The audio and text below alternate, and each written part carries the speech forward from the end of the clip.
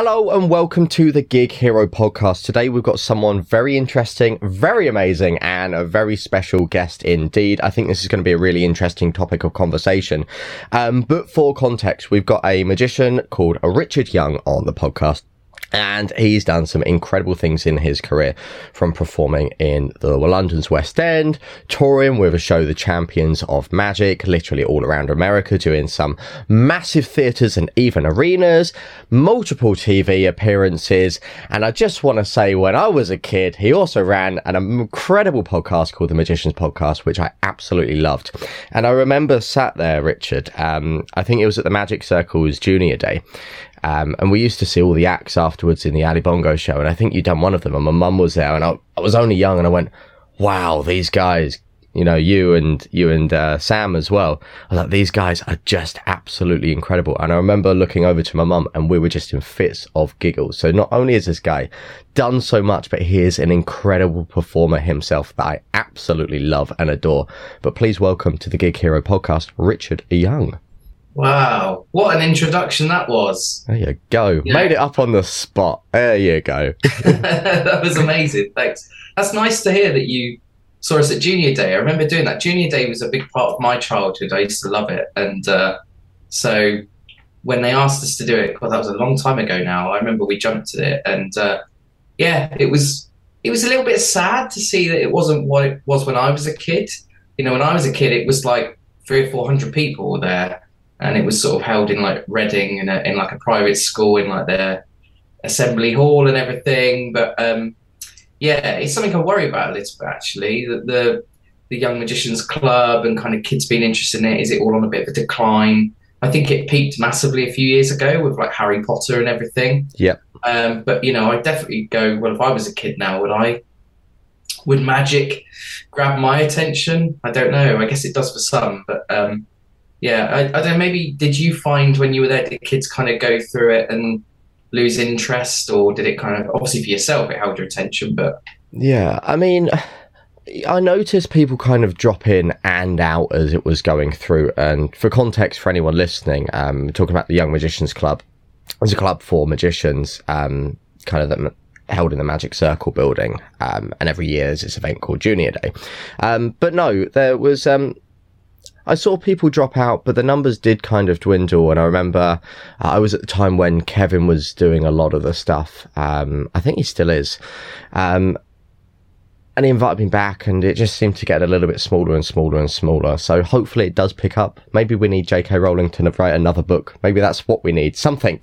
Well, do you know what? This may be a little bit controversial, but I'll say it. Why not? You know, the Magic Circle has a lot of money. It really does. It has a deck of tarot cards in its safe that apparently is worth about £1 million. Now, why the hell we need a deck of tarot cards that's worth £1 million sat in a safe that no one's looking at? I've no idea. And for me, I go, if you look at the mission statement for the Magic Circle, it's to promote and advance the art of magic. Well, that begins with kids. And so, you know, I can remember doing Junior Day, being asked to do it as a professional act. And, you know, it's a hassle. It's right in the middle of London. We had to hire a van, take stuff down. And I think we were paid like, I don't know, £100 or something. And I go, for me, when you got a tarot deck sat in the safe that's worth £1 million, effing sell it. We don't need it.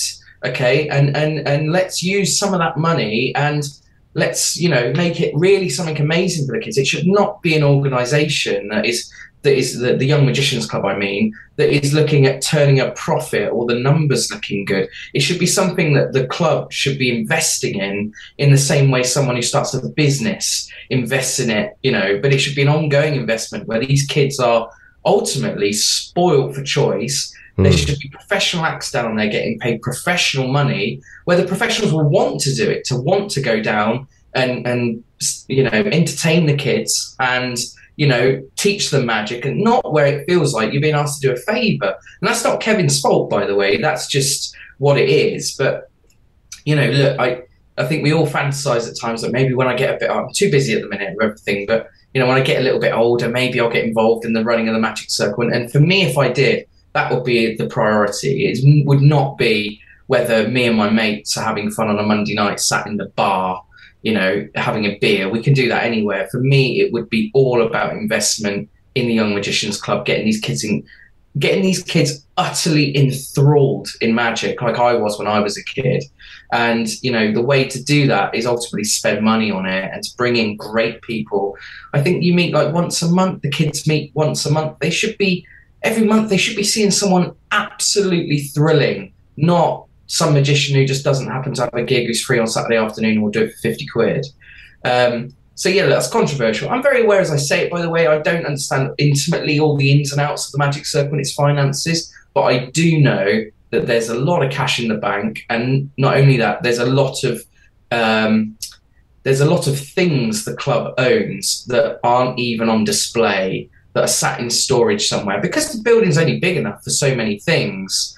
So I go, well, if it's not on display and it's worth a lot of money, honestly, excuse my French, what the fuck do we need it for? Let's sell it and let's, you know, invest in something a bit more interesting like the future of magic by, you know, inspiring the younger generations. Yeah. There you go. That's an opinion to start with. No, it's loosely kind of connected to one of the reasons why I decided to start this podcast a while back, and why we formed a company to help with more of the business side of like the entertainment industry, because there was so many people out there who were actually struggling and didn't know what to do.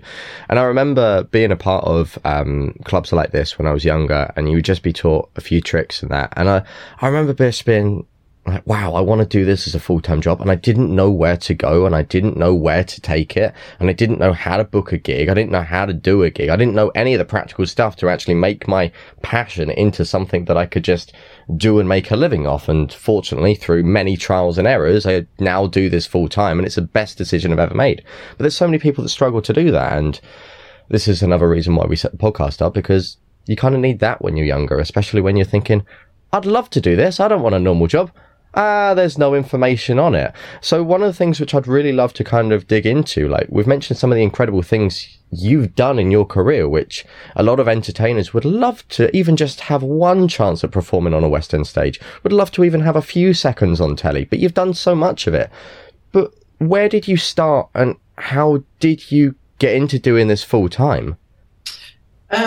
So obviously when I was a kid, I wanted to be a professional magician, and, you know, my it's no secret, my childhood hero was David Copperfield. And I remember seeing him when he did his UK tour. I saw him in Birmingham when I was about 11 years old. And I remember, well, my dad still tells the story that we drove home and I would go, oh, Dad, do you think maybe I could do that one day? You know, and obviously, look, I'm not David Copperfield by any stretch of the imagination, but, you know, the fact is, what I meant was, do you think I could make my living as a magician? And I think there's a couple of things that I'd love to inspire some people through this podcast to really give it a go. Here's something my great friend Rob James said. Tell me a professional close-up magician who tried to be a professional close-up magician who failed. Now, I don't know any. Now, you might, Ashley, and maybe you know people who did give it a go. But here's some good news for you. It's really not that competitive. It's not like you're trying to play the final at Wimbledon, the men's single final or the ladies' single final. It's, you know, it's not a massive marketplace, but then there's not tens of thousands of people doing it. It's not like you're trying to, you know, become the next Beyonce or something like that. There's room for everybody. I truly believe that. And so whether you want to be, you know, the easiest thing to do is to be a children's entertainer, a close-up magician or something like that. You know, there is work out there that if you're good and you're working it every day, the work will come and find you. For me, yeah, I learned magic when I was a teenager. As I said, I went through the Young Magicians Club. I got to about 18, 19, and I sort of lost interest in it. You know, I discovered cars and girls and money and all that kind of stuff. And my first girlfriend I dated for about 7 years. And I've been dating her for 2 or 3 years. And I was sat with her family one night. We were playing cards, and I just did a few card tricks. And her dad, who's a massive influence in my life, went, "Why have you never showed us this stuff before?" And I said, "Oh, I learned it all when I was a kid. I was really into magic." And at the time, he worked for IBM. And he said, "You know, I've been to dinners where magicians come around the tables doing this." And he's like, "My PA booked them. They charge quite a lot of money. Like, and, you know, you're as good as they are." I wasn't, but, you know, he was being kind. And so he got me my first gig, actually. He had a dentist mate of his who was very wealthy. He used to have a lot of house parties, and he booked me for that. And it just went from there. And the thing that I found extraordinary, if you're sat watching this going, how will I ever get the work? I couldn't believe it genuinely. If you're good, And what I mean by good is not just good at magic. I mean, if you're a nice person, if you're not going to turn up and try and be the big showman, if you're going to turn up, stand and perform for a group of people and have the balls to say to them, so what do you do then? How do you know Martin, the host of the party? If you're prepared to have a little chat with them, take interest in them, make a personal connection with them, you will be amazed how many gigs you get. And it is not about, it is a little bit, somewhat to do with how good the magic is, but it is equally about you being nice, being someone they'd like to have at their party, somewhere where they can visualize, oh, you know what, at my 40th next year, you know, I think my friends would like this guy or girl, or and so for me, Bob Swadling, when I was a teenager, I was taught by a magician called Bob Swadling. He's like an amazing, amazing human being. He came to my house every few weeks for many years. He used to sit down and teach me magic. And he never charged me a penny. It was an incredibly generous thing for him to do. But there's one thing I always remember him saying was, they're not going to hire you to like find the 5 of diamonds. They're going to hire you to like be a nice party guest. And I remember him telling me a story. His daughter Kay, for many years, worked as a close-up magician in the UK. She lives in Florida now. And you know, she was at a gig one night and she walked into it was a house party, and she walked into the toilet. Someone threw up all over the toilet, and she cleaned it up. I hope she doesn't mind me saying that. I think it's a effing amazing story that she didn't have a big ego about it, and instead she saw, as her dad had taught her and her dad taught me, your job is to make the party a success. And no one wants to see that at a party, a toilet covered in vomit, and she cleaned it up to make sure the party was a success. And I think that is, if you start to truly understand what your job is, and you can park your ego and realize that it's, as David Blaine taught us 25 years ago, it's about them and not us, then you'll be a success. You will get work. You'll probably, as I have, I'll be honest with you, when I was younger, I was not an incredibly ambitious person, really. My achievements have far outweighed anything I thought I could do. And it's not through talent. It's just, I'm as surprised as anybody. There's some amazing opportunities in magic. There really are. If you love it and people can feel and sense your passion for it, you'll do well. I really, really believe that. There's some golden advice in there, and this is one of the things I've been saying for a long time. Like when people come to me and ask for help, like how do I get more gigs? How do I get more shows? And I'm like, they don't really care about the tricks. Like, one, be nice and build rapport, exactly as you said, but like, how can we actually be valuable and actually do more at these events and actually be useful? Because it's one thing to say, haha, I've levitated this card to the top of the deck, but it's another one to actually benefit the event entirely, and that's why people will come back. And I remember this links into a great thing that there's a wonderful, wonderful chap called Keith Ferrazzi. He's got a wonderful book called Never Eat Alone. And it's all about authentic networking. A lot of people say it's like the modern day Dale Carnegie. And he says the same thing. It's like about building rapport and just being nice and leading with generosity, because that's how you build an authentic relationship with someone. Because people want to buy from friends. They don't want to buy from some tosser down the road. They want to buy from people that they actually like and respect. And I think this is one of the key things which you've hit on the head. Entertainers and all can often have a big ego, but we've got to put that aside and just be nice and be respecting. And I think that story you've told there is so perfect to just summarize that, because it is just going above and beyond. And it's not just to do with being nice at gigs to people you meet at gigs. It's about being nice to everybody. This business is a very, very small world, and you've got to be nice and respectful to other magicians and other people and venues and stuff like that. It's particularly when you then start moving into the world of like stage magic, and if you want to be in a show like Champions of Magic or The Illusionists or any of those kind of shows, then I guarantee you that the casting of those shows is just like what I just described with close-up jobs. It's 50% what can you do on the stage, and it's 50% are you going to be a nice person to work with? Are you going to be a nice person to be around 15, 16 hours a day? I won't name names, but there have been some incredibly talented people who I know have been considered for shows like Champions of Magic, The Illusionists, Wonderville, all of these shows, who didn't get the gig because they're just known as a bit of an arsehole, or difficult to work with, or they've got big ego. Like the ego thing, I really don't understand how you can get a massive ego doing magic. It's the most stupid, ridiculous thing that we all do. We've all cheated life, really. I remember Noel Britton years ago saying, we all do this because it's all a bit fluffy, isn't it?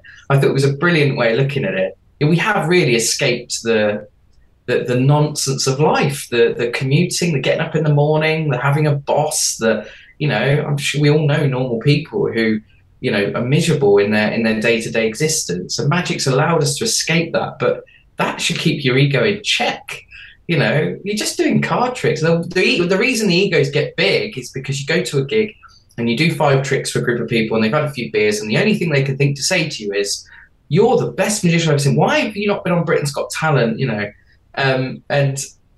was a gig I did years ago. I won't bore you with the details, but long set circumstance. I went to this gig and I never performed for anybody, not a single person. Just series of circumstances. I turned up at the gig.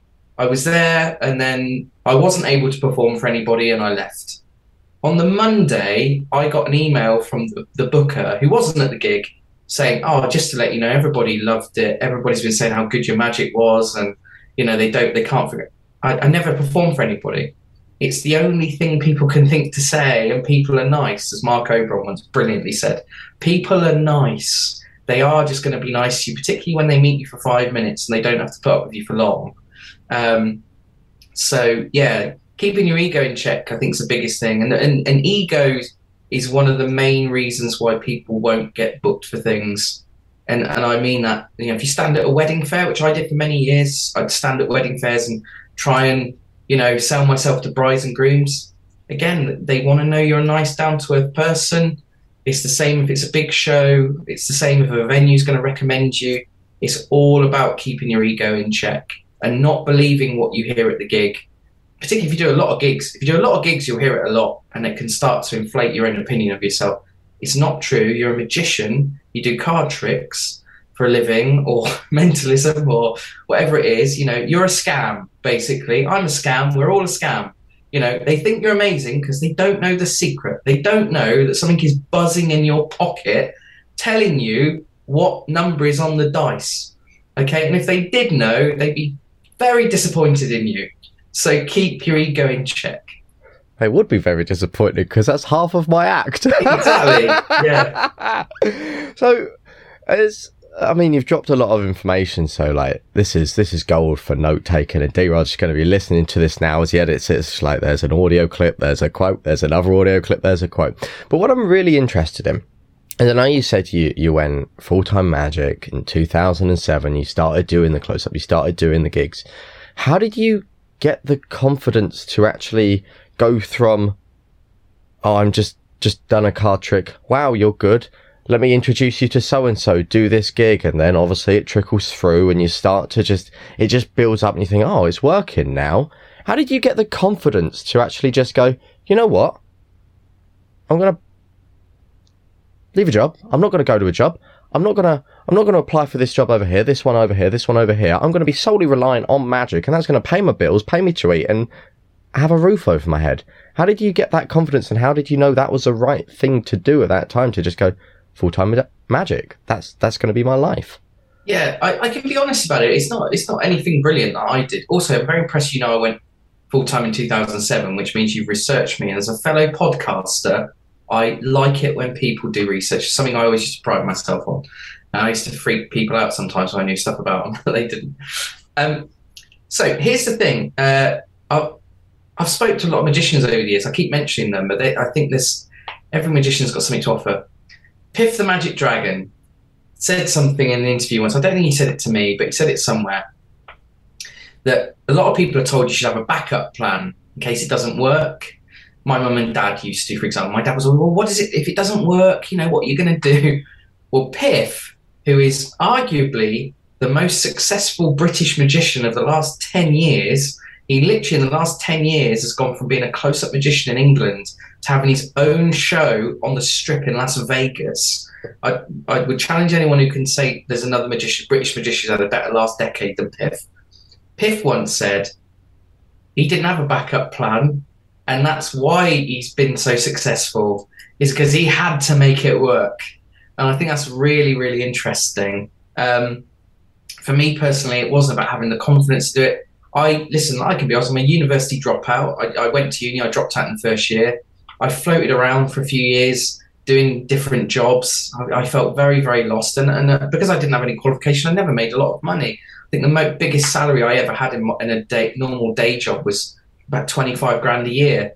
And so for me, it was just a case of that, for a few years, I did them both together. That's how a lot of magicians do it. You have a day job, and then you also are doing gigs at the weekends. And I was occasionally phoning in sick to my day job because I get a gig and what have you. And eventually, you just sit down and you can look at. Someone told me this once. I didn't do it, but it was a great idea. Was see if you can save the salary from your day job for 3 months and not touch it. And if you can do that and you can live off the money you're making from magic, then you can go full time. Does that make sense? That was a really interesting. It's not what I did, but I thought it was a brilliant idea. That if you can live off of the money you're earning from magic, and coexist and work really hard for a few months with your day job. And for me, that's kind of what happened. It just became clear I was making more money every month doing a few gigs than I was working in my day job. We charge ridiculous amounts of money. As you know, we all do. It's mental what we charge. Still to this day, I've never quite understood why a juggler is 200 quid and a face painter's 200 quid and a stilt walker's 200 quid, but a magician's 600 quid. I don't know. It's brilliant. We're all very lucky, but I don't know why. Because to be honest, they're all much more talented than we are, and they've worked much harder at what they do than we've done a lot of the time. But yeah, we're very, very lucky. So that's what I'm saying. I think the jump from it being a little part-time thing to it being a full-time thing it's not as difficult as you think. If you like I said, if you're a nice person, you get out there for a few years, you can run them alongside a normal day job and do the gigs at the weekend, and you'll have a busy few years and it'll be hard work, but eventually you'll get to a point you'll just be able to ditch the day job and be a magician. That's what I did, but it wasn't there's no genius to it, there's no master plan. Like I said, I was really surprised how easily the work came to me. And I know a lot of my friends who are close-up magicians and stuff were the same. People, it's what Mark Oberon said, people are nice, they'll remember you, they'll recommend you, providing you're a nice person. It's not about the tricks, it is about you being a nice person. And if you tell people your story, you're trying to, I do this part-time, I'm really trying to build it up and do it full-time. People love the underdog. If they believe you're a young kid and you're trying to become a full-time magician, there are people bend over backwards to help you. There was a guy who we used to live 2 towns away from where I live. It's a great guy called Ken Norman.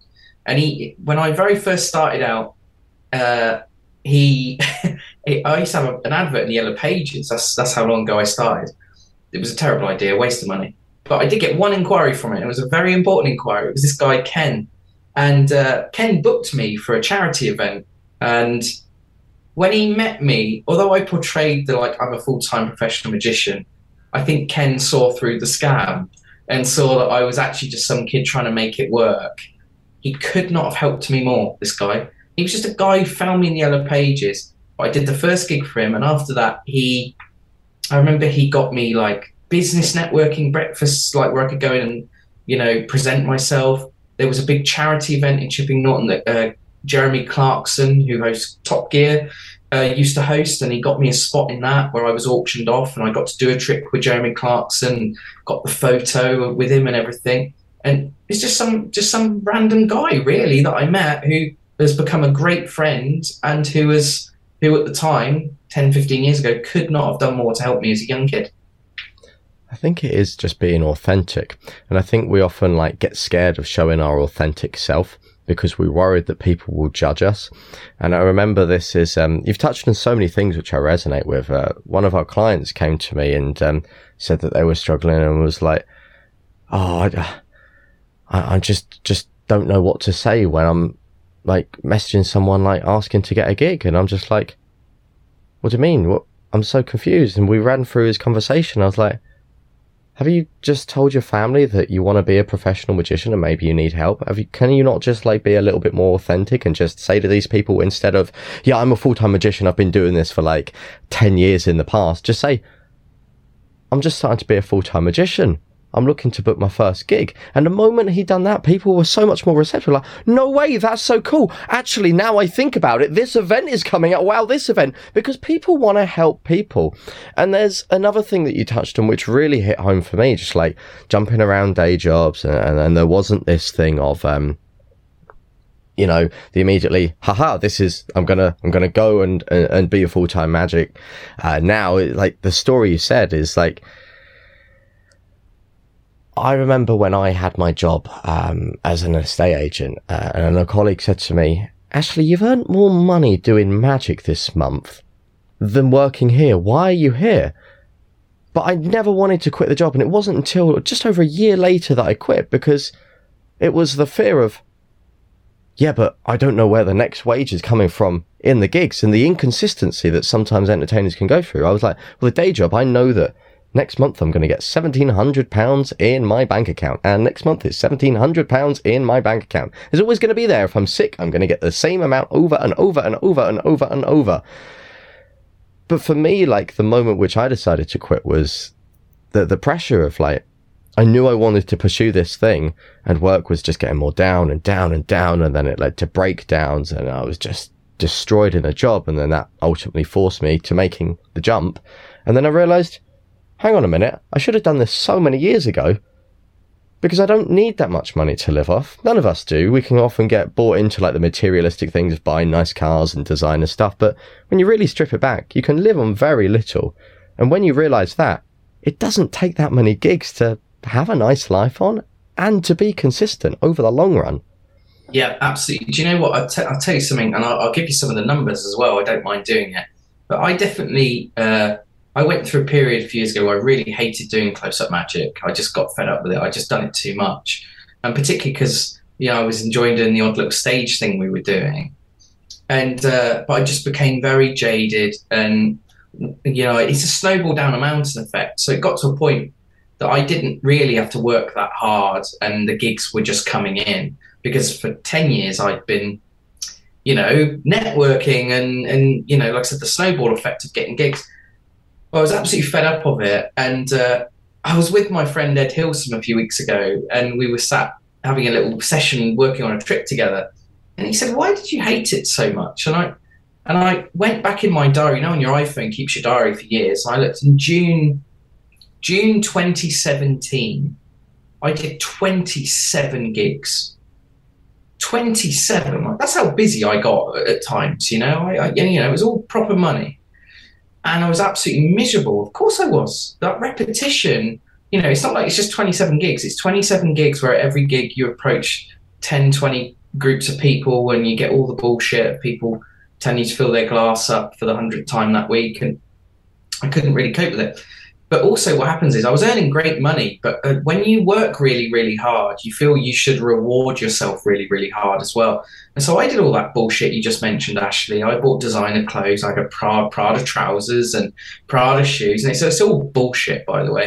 You know, I'm wearing something from Primark here now. Like you do over time, you start to realize it's not what's important. And I think that for me, finding the balance of it is more important. And there's different ways you can do that. You can increase the amount you charge, which means naturally you'll probably get less gigs. Or you can just, which I've started to do, and 10 years ago I would never have been able to do it, where I get inquired for a gig and I will look at it and go, I don't want to do that. You know, it's too far away, or I don't want to sit in the car for 3 hours, or, you know, it just sounds horrible. It's a house party with 20 people. And it's a little house, and it's going to be a nightmare walking around. They're all going to gather around, and I'll be run out of material in 5 minutes. You know, it's like, so yeah, for me, like, that's, Noel Britton was on the Comedian podcast years ago. And I remember him, Stuart Goldsmith, asking him about what does he consider retirement? And he said, well, I consider retirement if you can choose the work you want to do. And he's like, so if you think about that, I'm already retired. And that's interesting, to get to that point where the only work you're doing is work you you really want to do and you're happy doing and you're being well paid for. Because I don't think any of us will ever want to retire. I personally don't understand retirement. I always saw Paul Daniels as such an inspiration. You know, when he died, he was 77. They had to cancel a tour. Absolutely brilliant. What a hero. He was still right to the very end. He had a tour planned, you know, and he was enjoying himself, and it wasn't work to him. It was what he loved doing. And so, yeah, I think for me, you know, getting to that point, the way your business should evolve as you go through it, you'll go from not having any work to having more work to then having lots and lots of work to where you'll probably get a bit sick of it. The mistake I made when I look back is, yeah, I should have maybe increased my prices or started becoming a little bit more picky and done less and have more free time to do the things I really wanted to do. The other thing I'll mention, one of the reasons I realized I hated it, is I was just doing the same stuff all the time. And the pandemic, you know, magic became my hobby. And I loved that. And I became friends with some people who, you know, over the pandemic that I hadn't really spent a lot of time with before. And they re-enthused my love of magic. I stopped looking at a trick or a routine going, can I do this at a wedding? I just started looking at it again like, do I like this?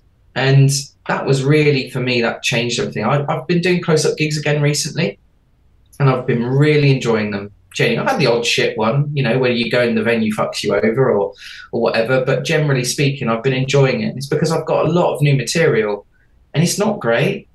Some of it's not great, I can be honest, it's not quite there, but I'm having fun with it. It makes my heart race a bit when I do it because I don't know how it's going to go. I've had a few gigs in the last few months where stuff's literally gone wrong. I haven't had that for years because I was doing stuff I've been doing forever. I could do with my eyes closed. It's good. It's freshened me up and it's made keeps you on your toes. Absolutely, yeah. Keeps you on your toes and makes you want to. You're almost looking forward to getting to the gig because you go, I wonder how this is going. I'm looking forward to trying that new bit tonight. You know, Simon Lipkin's been a real big help for me. We're very lucky to have him in Magic. He's an incredible person. You know, he's an amazing actor, but he's very smart in all aspects of entertainment, and he loves magic. And we spend time together sometimes, and he just comes at it from a totally different point of view, and a lot of the new, different point of view from what I come from, and a lot of the stuff he shares with me, it's just like stuff I would never normally. I've got this little routine at the minute I'm doing. I don't mind telling you about it. It's like a time travel sequence. It's about 3 or 4 effects all linked together. They're all time travel themed effects.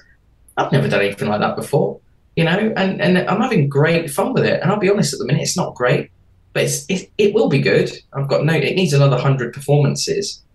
So keeping it fresh for yourself is also quite important, I think. And that was a mistake I made back in 2017, 2018, when I got very, very negative about doing close-up jobs. And I, you know, really was frustrated doing them. It was my own fault. I needed to keep it fresh. And so I think for me now, I'll always do that. I'll always try and have something new in the case that can just makes I've got that at the minute. I've been playing with that. Have you seen that exploding champagne bottle? Have you seen that? I have. I saw a video. David Penn put it up at a wedding. That's where I saw it. David Penn did it, and I forget the guy's Eric Chen, Hanson Chen. I think it's Hanson Chen, and I bought it, and it's one of these tricks that's absolutely terrifying to do because there's no out if it doesn't work. You get everyone to look at the champagne bottle, and you're hoping that the gimmick works and that the bottle explodes. And it's an amazement. But I did it at a gig about a month ago, and it was just in a village hall, and it was this lady's birthday party. And I thought, I'm going to do it. And at the end, I said, I've got this little thing we'll do. And everyone at this party turned and looked at me and this thing.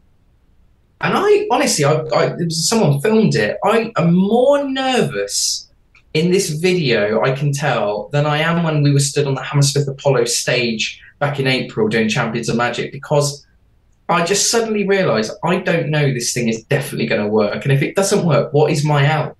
Because it's just a champagne bottle. There's nothing's going to happen. And but it's brilliant. Like, it's what we love it for. And it worked. And you can see the relief on my face when it goes off. And, you know, I leave happy. There's something new, you know. But yeah, you've got to keep it fresh. As you said, Piff said, there's no out. You just got to hope it works. You got to make it work. It'll work. It'll be fine. It reminded me of something. I remember I was sat having the world's worst, greasiest fry up in a Premier Inn with Maddox, and he said the same thing. A great magician, and he said every time he performs, he just slips in something new just to keep it fresh for him. And I think there's really one thing which you've hit on. And it is the passion killer that us entertainers can face, the burnout where we get to a point where we're just doing so much and we can get oversimmed by the money. And it's like more gigs. And you think you're doing 21 gigs, you could be charging like anywhere between 600 to $5,000 for those. That's a hell of a lot of cash you would have made. And you can sometimes think, oh, yeah, I'll just get this extra one. I'll get this extra one. And it's the quickest way to fall out of love with what you do. A friend of mine who sadly no longer does gigs, he doesn't perform anymore. I saw him with a pack of cards the other day. It made me so happy because I was like, bloody hell, I ain't seen him with one of them for ages. It was December, a while before COVID, some December back then. He made $85,000 worth of gigs. But he was performing like 2 to 3 times a day at events around London. And he said he got to the end of it and he just felt dead. For the entire year afterwards, he was just like, I'd never want to touch a pack of cards again. I'm done. And I see this time and time again. People either get into magic because they're like, I'd love to do something I love, or they get into magic like me, I want to leave this horrible day job I hate and pursue something I love. But then you can often make the thing you love the day job that you resent if you're not too careful. One of the things I done to stop this was I just limited myself. I just said to myself, I'm only doing 2 private bookings a month and that's it. And so many people look at me like, that is not a lot. But for me, it's enough money. It's enough cash to live the lifestyle I want. And it means that I'm looking forward to the next one. I can spend more time chatting with the clients. It's so much more fun because I'm not just rushed off my feet.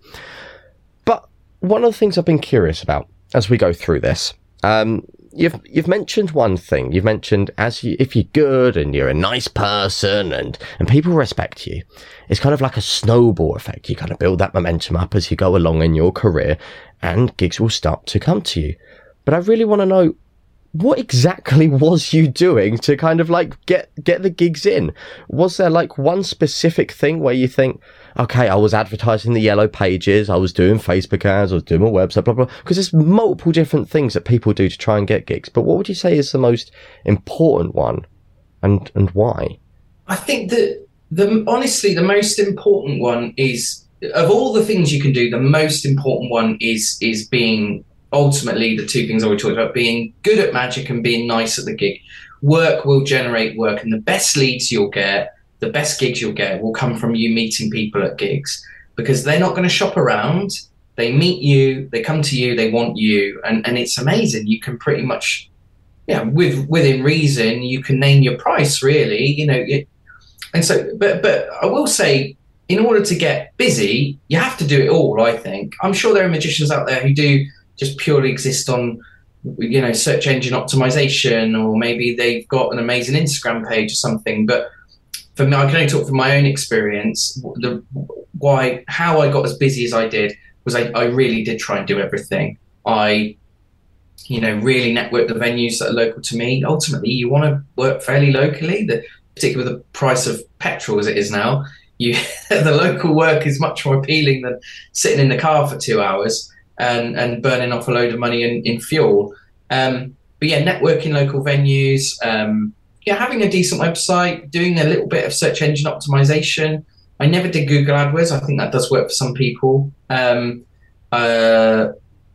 was the other thing? I did a few like things in the early days that I wouldn't do now, but at the time there was no reason not to do them. Like I mentioned, doing like business networking breakfasts. It's a great place to meet corporate other companies and things like that. The one that I was the most successful for me personally, and it doesn't work for everybody, but it did work really well for me, were wedding fairs. When I was a close-up magician, I would say more than 75% of my gigs were weddings. And you don't control it, but you just end up going in one direction or another. And for me, I very much got directed towards weddings. I could go to a wedding fair on a Sunday. I would do probably 5 a season. So I'd do like 10 wedding fairs a year.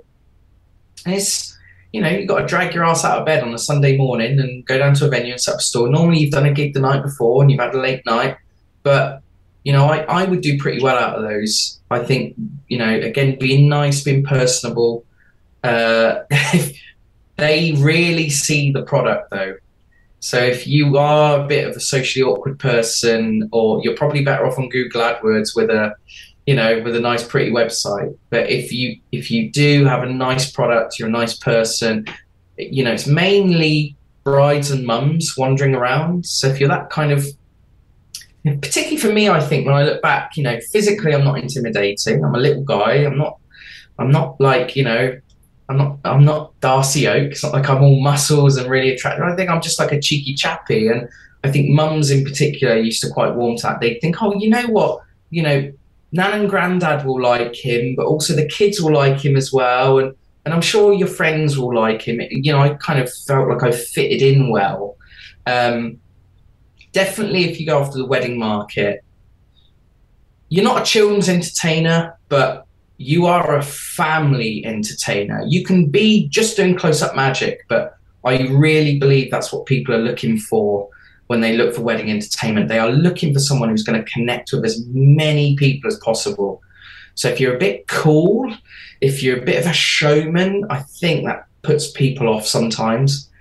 But, you know, before I really got busy doing all the stage magic stuff, I was doing well over 60 weddings a year.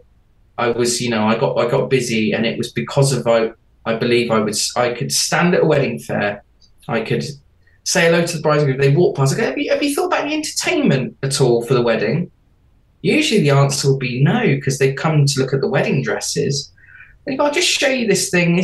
I understand you're in the early stages, but like, it's an idea for when you get later in your planning process. You've just removed all pressure selling there. You've removed anything where they're going to feel obliged to buy something from you. And, you know, they'll just go, oh, okay, yeah, well, show us what it is. And what's great about a wedding fair is you can leave a wedding fair and not have any gigs from it and feel like it's been a crushing failure. They might book you 18 months later. It's not unusual that they'll meet you. Make sure you give them your card, obviously. But I'm telling you, that's what's great about it, is that you can do a wedding fair and you might get 4 gigs on the day and never get another gig from it. And likewise, it can go the other way. You'll get no gigs on the day, and over the next year, you'll get 4 bookings, you know, as their days and plans come together. So for me, I said I can only talk from my point of view. Particularly, look, this is a mentalist podcast. Like, that is the most powerful magic to do. You know, if you stand at a wedding fair and you do mentalism, and you'll get, I really believe you'll get great work. But don't be fucking Darren Brown, okay? Be a nice, down-to-earth person. You know, that will be my advice to you. Don't try and be Mr. Scary Mentalist, you know, or the big showman. I think, for me personally, I think the wedding industry and people booking wedding entertainers, they just like nice people. And you'll do well, I think. Golden. Absolutely golden.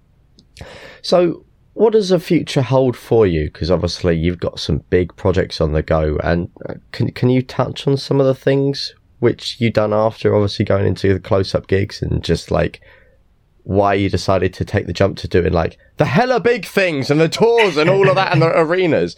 And then can you touch on like what the future holds after this? Sure. So yeah, for me, you know, as I go right back to the beginning, I said I saw David Copperfield when I was a kid, and I wanted to be David Copperfield. But as we all do, you know, Fake Presto always used to say it. And you know, the only real way to make a living in this country doing magic is to be a close-up magician or a children's entertainer. And I think that's changed a little bit, but particularly, you know, when she used to say that 20 years ago, she was right.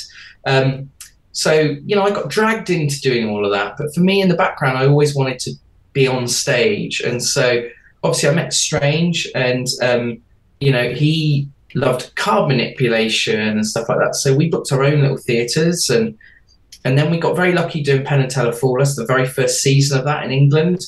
We got booked for that. And then so we just started taking it a little bit more seriously. The big thing for us was we went off and did the Edinburgh Festival for 4 years.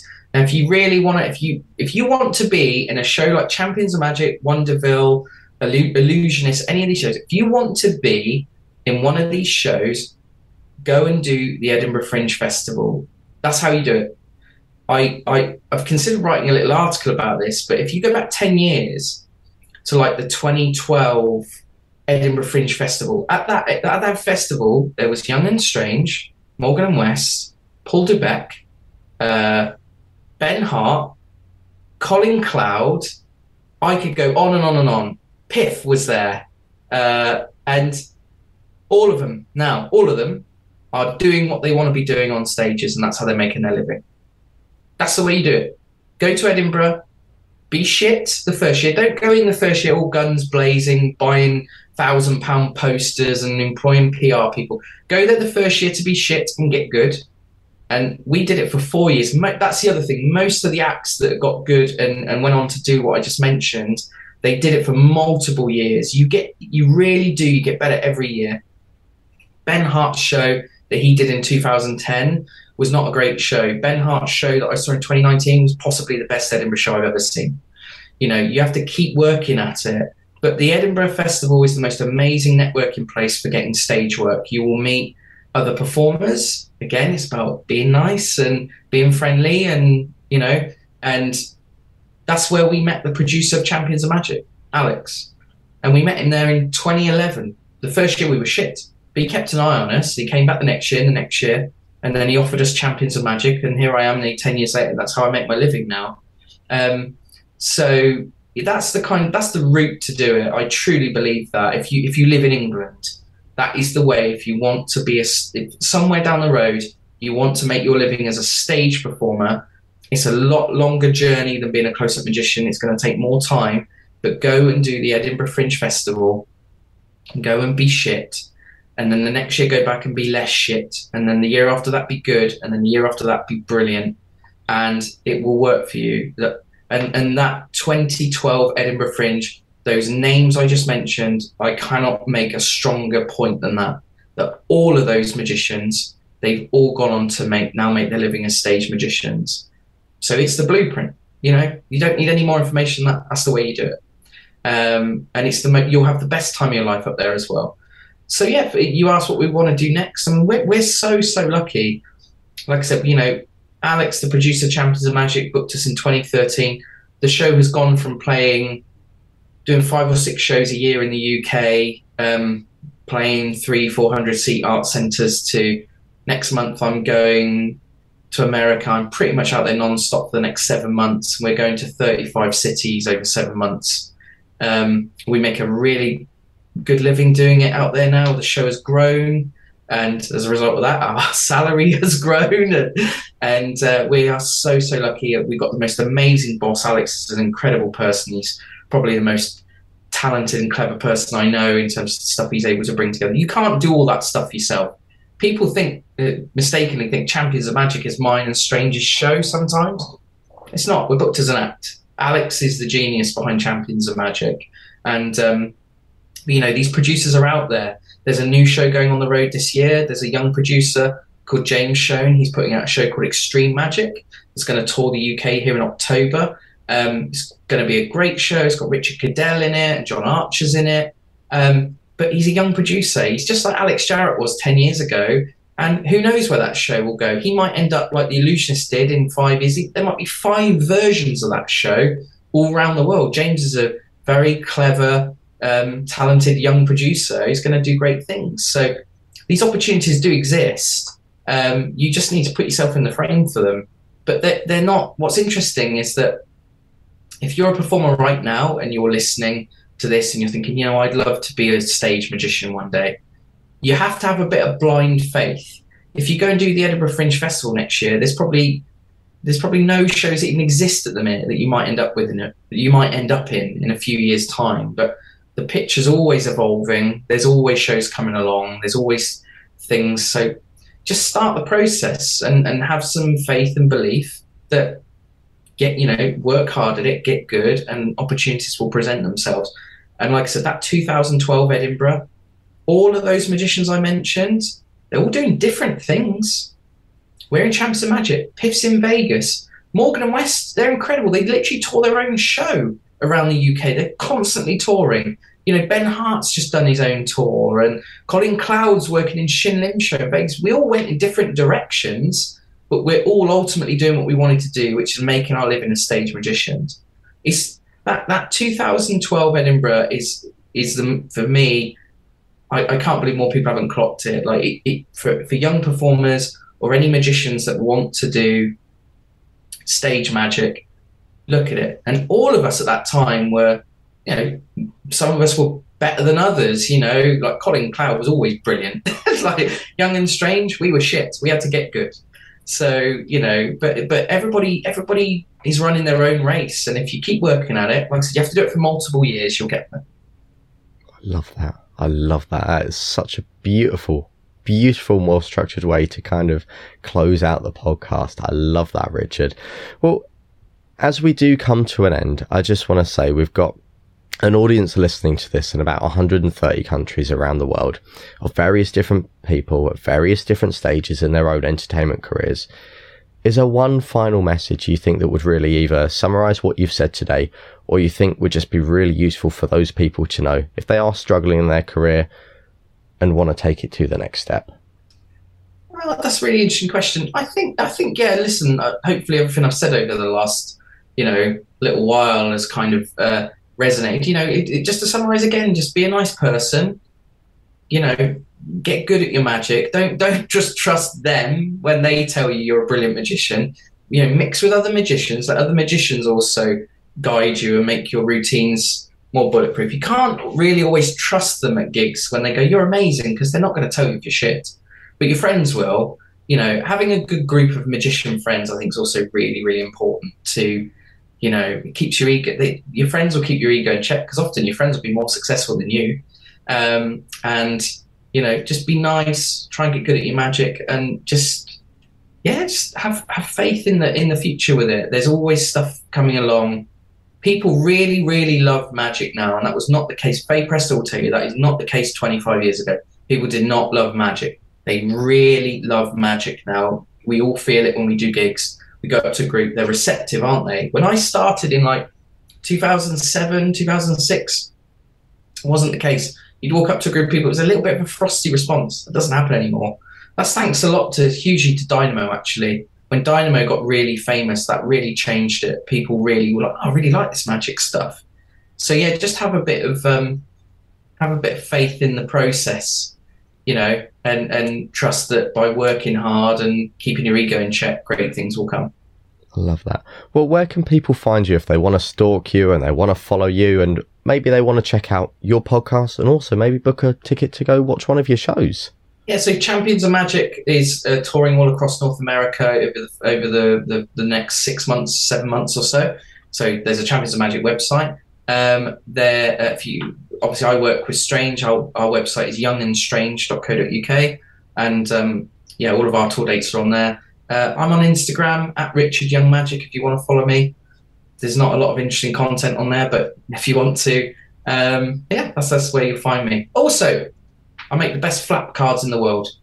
During the pandemic, I was sat in this house for a long time doing nothing. Bob Swadling invented something called the changing card about 30 years ago, and it's long not been available.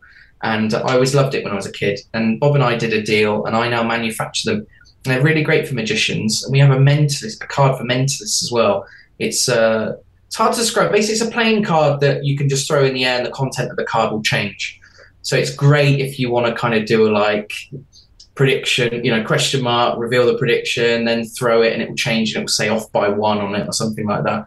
So you can look at those. The website's changingcards.com, and magicians seem to really, really like them. So have a look at that if you fancy it. I love that. And if you want another podcast to listen to, you can always check out the Magicians podcast with a ton of episodes, and the last one with David Copperfield, which was an awesome listen. I'll get D-Raj to they're all sorry, actually, yeah, they're all still online. They're on YouTube actually for posterity. So yeah, the Magicians podcast. I over a 5-year period, I recorded 100 interviews with the best magicians in the world, and it's become a little bit of a time capsule. There's a couple of interviews with people who are no longer with us, like Anthony Owen, Paul Daniels. There's interviews with Darren Brown and Teller and David Copperfield on there, Andy Nyman. They're still fun to listen to. I know people are still listening to them. So if you never listened to them, if you missed it because it finished in 2019, look it up. There's some gold on there. They're all still there, and you'd be like me, sat in my grandparents' house with your notepad and pen, just like, there's so much information. Well, I'll get Dheeraj to link all of that in the show notes below, so if any of you are interested in any of Richard's wonderful work and some of the incredible things that he has mentioned, you want to check out the show, the podcast, or Changing Cards, click the links in the description below. But Richard, I just want to say a massive, massive thank you for one, being so open, being so honest, giving some super practical information, which I know has been so valuable. I've resonated with it. I know so many other people are going to resonate with it and are going to find it so useful to help them elevate their own careers. So a massive thank you from the bottom of my heart. And thank you for coming on the Gig Hero podcast. Thanks for having me, Ashley. Appreciate it. Thank you.